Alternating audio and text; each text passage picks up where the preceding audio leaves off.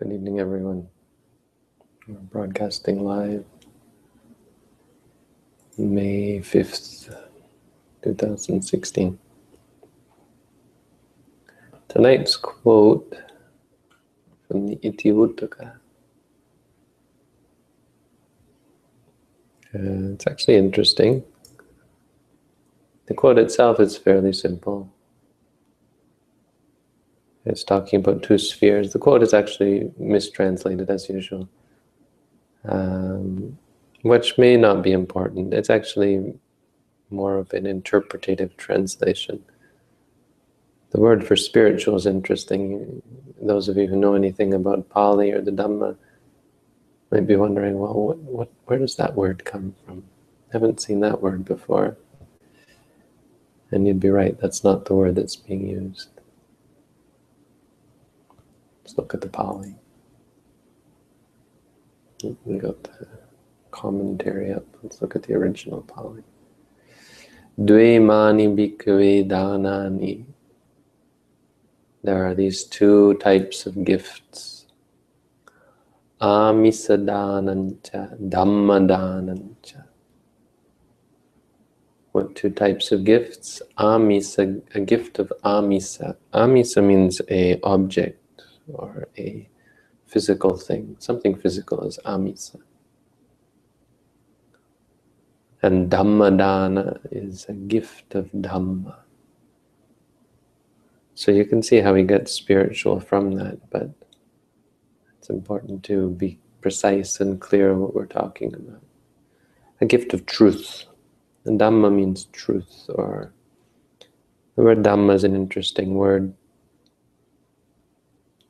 Originally, probably, I haven't studied the etymology, but it was used in Hinduism to mean something that someone holds.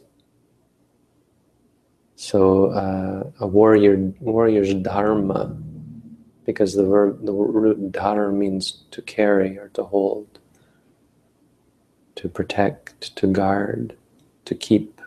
Keep might be a good one.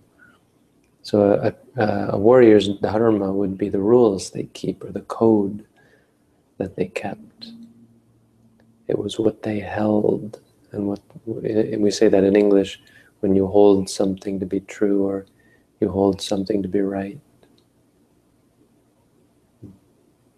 That's what dhar, where it comes from.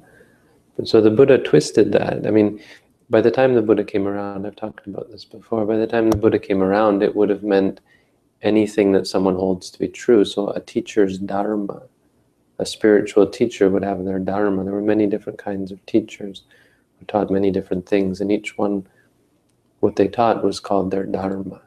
So the Buddha had his own dharma, or dhamma as we say in Pali.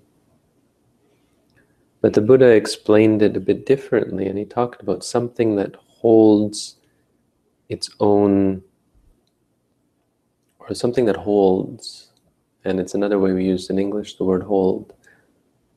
This holds, that holds. It doesn't hold that, it holds that. It's a figurative way of saying something is true, something is factual. Meaning it holds up to inspection. When you inspect it, it holds up, meaning it doesn't break down. So when you inspect a view, some views when you inspect them, when you investigate them, they break down. You see, they don't accord with reality. But some hold up. And so what that means is reality or truth. So the Buddha's dharma is the truth. Of course, every religious teacher says that, but that's how he means it. So that's how I think we should understand it here, a gift of truth. And he says, Etadagang bhikkhave me sangvinang dananam yadidang dhammadanam. Dhammadana is superior of the two. A gift of Dhamma is superior, a gift of truth. And then he says the same about samvibhaga, which means sharing. There are two kinds of sharing. There are sharing of material possessions, and there is sharing of truth. And anugaha, which means support, right? assistance, help. There are two kinds of help. Helping someone materially, giving them money or giving them food or giving them etc. And then the helping them out with the truth. And he says in each case the truth is better. And the commentary has some interesting explanations. I mean, it's what you'd expect. Amisadana is the four basic requisites, giving physical things that are needed. Maybe it's not that interesting, but it uses some interesting language, like when you're aposuko, which means lazy or inactive. You give up your life of ease to teach others. That's how it's a gift, because the truth, to give someone the truth, it's an interesting, seems kind of strange, I suppose. How do you give someone the truth? Well, it means taking the time to teach them the truth. Aposuko ahutwa, not being lazy, or not being focused only on your own well-being. And then the second one is, or the third one, giving assistance. It says paresang anuganhanang anukampang. Anukampang means compassionately, or it means kampanang means to be moved, and anukampanang means being moved to compassion, or moved in relation to someone, moved to want to help them. So you can help them in two ways, with physical, material possessions, or with the truth.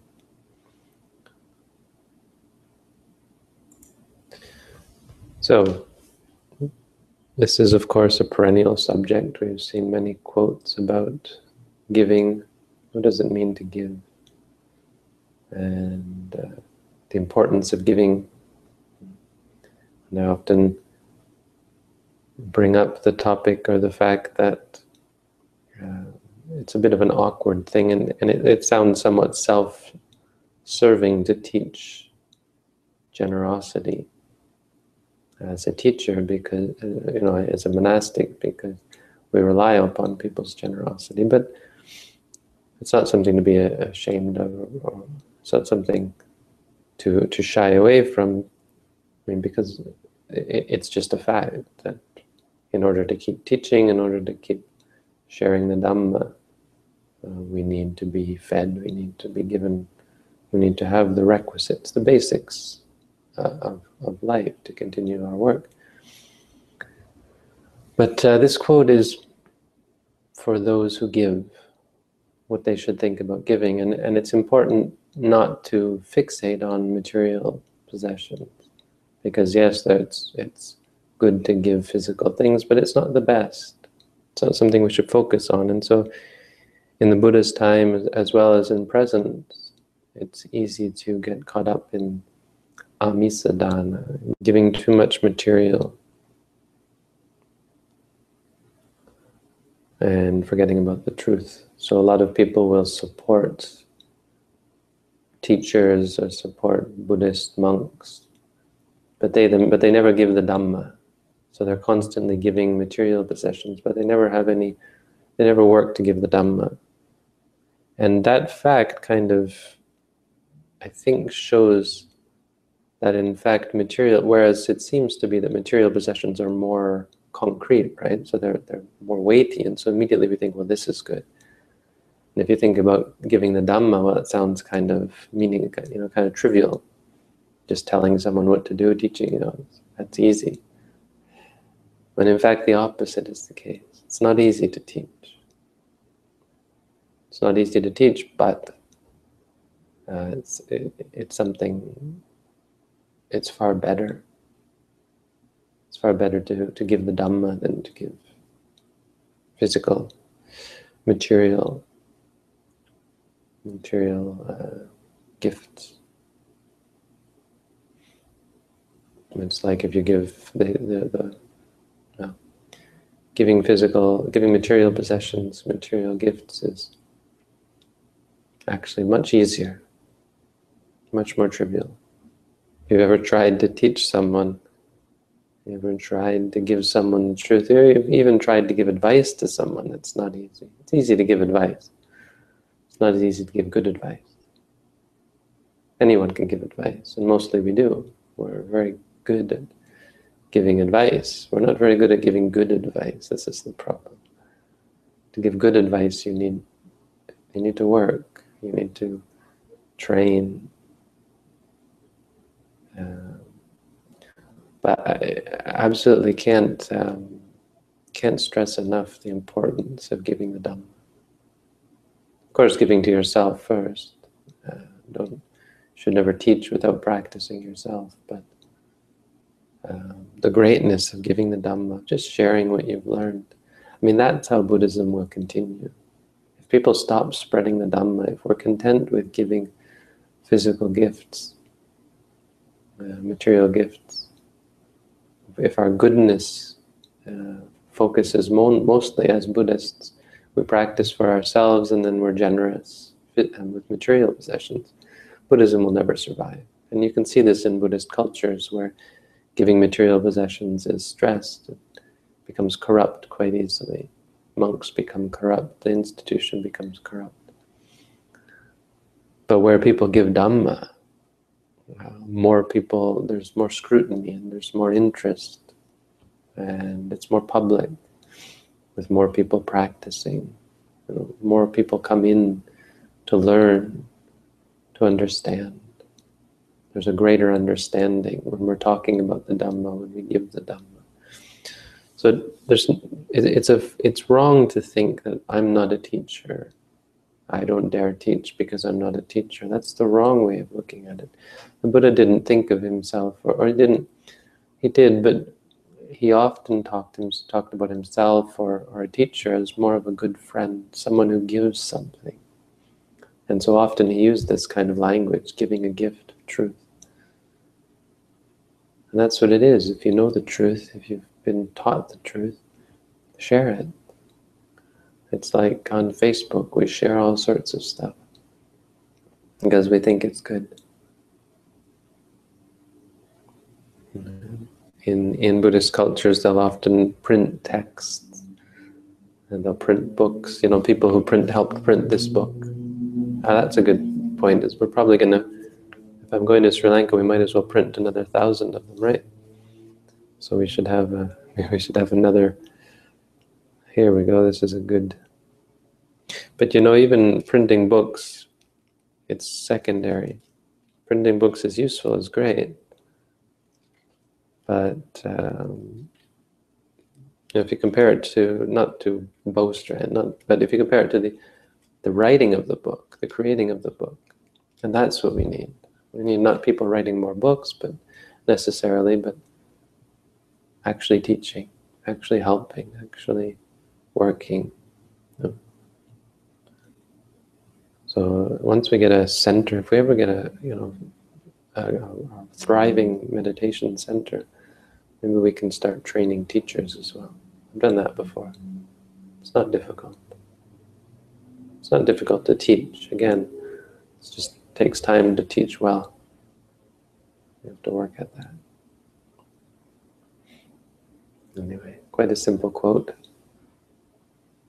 Not too much more to say. Except to encourage. We should be encouraged to give gifts of Dhamma, not just printing books and giving, because that's kind of actually just physical, it's still just a material thing. But actually giving someone the truth, that's very difficult.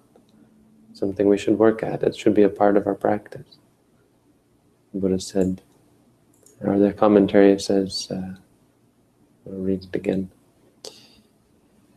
Apo sukho ahutva, not being lazy, not being indolent, inert. It's easy as a meditator to just go off on your own and do nothing, which is fine. but it's much greater to share the Dhamma. Dhamma samvibhago, the sharing of the Dhamma. We should share. Taught that in kindergarten. Anyway, that's the quote for tonight. Another drop of Dhamma. Do you have any questions?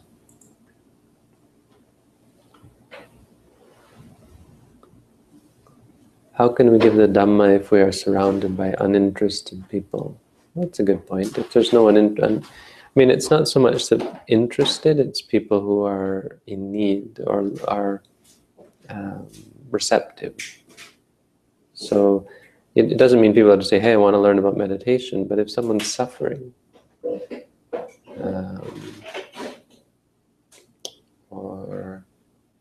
mainly if someone's suffering and looking for a cure, offering Buddhism as a cure is useful. But that's a good question, It's true, if you're surrounded by people who are uninterested, well, many of us find ourselves in that position, but I think there's probably something to be said for, well, it would be a reason for moving to a place where there's more people interested. Surrounding yourself with people who are interested. Putting yourself in a position where you're with people who are interested. But, another argument, because monks sometimes find themselves alone. It doesn't mean it's important. It doesn't mean it's an intrinsic part of our practice. In fact, that's something I should mention, is that dana, generosity, isn't an intrinsic part of the path. It's not necessary. So this is more like, if you're going to give a gift, which sort of gift should you give? And what sort of gift is better? Because often we are in a position where we can help someone. Someone's upset, but giving them a box of chocolates is probably not. Giving them a candy or something is probably not the best answer.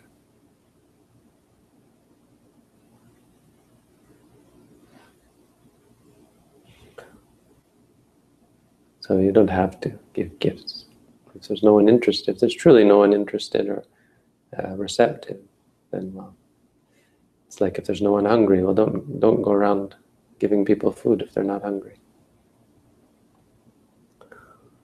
Why are some intelligent people not wise, but wise people seem to be always intelligent? I don't know that that's necessarily true. Wisdom in Buddhism is involved with mindfulness, and that creates a certain clarity of mind. But,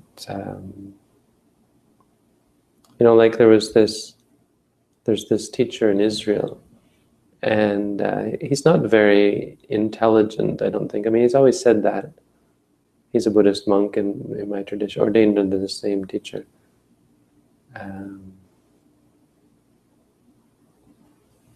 But he said his memory is very poor, and I think it is from what I've seen. I memorized the Patimokkha, and he just shook his head. He said, "I don't know how you do that." But he's a very powerful presence and very pure. So it's not necessarily the case. Certain aspects of intelligence aren't necessary. But don't let anyone fool you into thinking, into dismissing their lack of clarity of mind as being unimportant. If someone's mind is not clear, there's a clarity that's associated with wisdom. So like, there was this monk in the Visuddhimagga. It talks about this monk who couldn't remember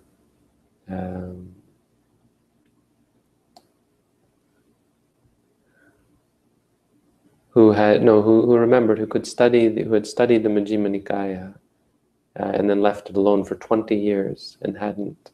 He memorized the Majjhima Nikaya, and for 20 years he hadn't gone over it. And some students came to see him, and because he had become enlightened, he was able to remember it all, and he was able to recite it back to them or explain it to them.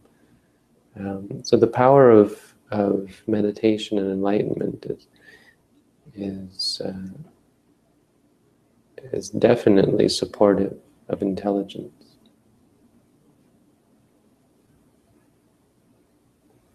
There's the story of Chulapantaka, who couldn't remember a single stanza. But then he became an arahant, and I'm pretty sure after he became an arahant, the Buddha asked him to give a talk, and everyone was like, well, he couldn't even remember a stanza, but because he was an arahant, he was able to teach all of the Buddha's teaching. He was quite wise. But I would say probably some. You may be able to argue that certain aspects of intelligence don't have anything to do with wisdom. So why are some people who are intelligent not wise? I would argue that there's some basis for that. A person who is more intelligent has some wholesome base which may not be associated with wisdom. You see, intelligence is considered to be a wholesome result, right? So wisdom is a wholesome karma, so therefore it brings about that sort of result. But intelligence can also be a result of worldly karma, potentially not even wisdom. Because goodness can be done with wisdom or without wisdom. Jnana sampayutta and jnana vipayutta. But I'd probably guess that intelligence is more on the wisdom side. I mean, they're of course closely related, and who's to say what is intelligence and what is wisdom? They're just words. But as far as having a good memory and so on, may not be associated with wisdom, but probably more likely associated with wisdom. But at any rate, it's a result, and so a person may not keep up the karma. As with everything, a person can be rich because of their past generosity in the past life, but then they're no longer generous. Right? Because they're rich, they're no longer generous, so they give that up.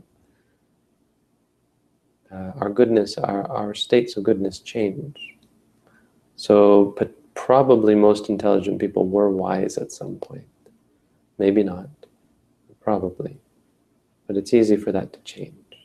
The only thing that doesn't change is insight into nibbana, which breaks through samsara.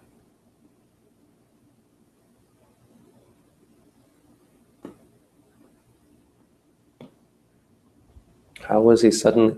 Well, he wasn't maybe able to teach the whole teaching, but he was able to give a very profound talk because he was an arahant. I mean, he understood the truth. But maybe not. But probably a great amount of it. And moreover, I think the idea is that suddenly his memory improved. Suddenly his memory cleared up. So, I mean, I'm not convinced about this Israeli monk who, it sounds reasonable, but it also could be argued that the more you meditate, the more clear your mind becomes, the better your memory gets. So, like Ajahn Tong's memory, I mean, he forgets things and he mixes things up, and he has for a long time because he's tired, mostly. And that's the other thing, is your brain, the quality of your brain, the state of your brain, but his memory, the things he remembers, suddenly he just pulls something out, and he mixes it up sometimes, but always pulling out this or that from his mind. There's such a clarity. So imagine Chulapantaka had heard all the Buddha's teaching but just couldn't remember it.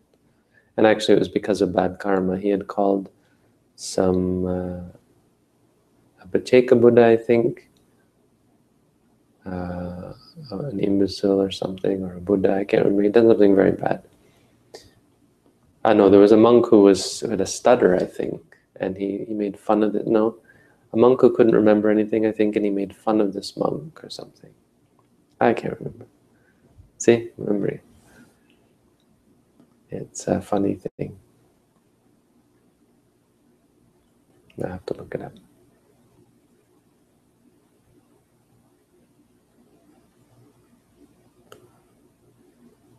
But yeah, there is a connection. Anyway.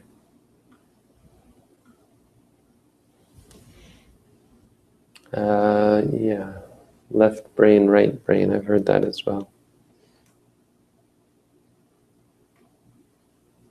It's interesting. There's, I think it's more complicated than that. I mean, that's a generalization, but there are centers in the brain. I was reading a couple of books about that, how different centers in the brain are used for different qualities. Like there's this, the emotional, what is it called? This book, we have it here, The Emotional Life of Your Brain or something like that. It's quite interesting, talks about the different spheres or different parts of the brain.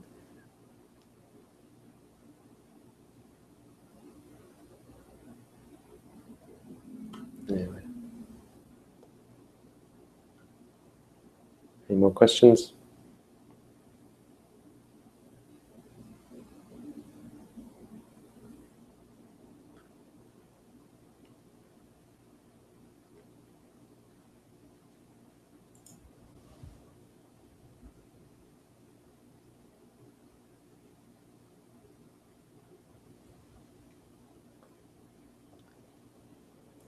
Well, then I'll say good night. Good night, everyone.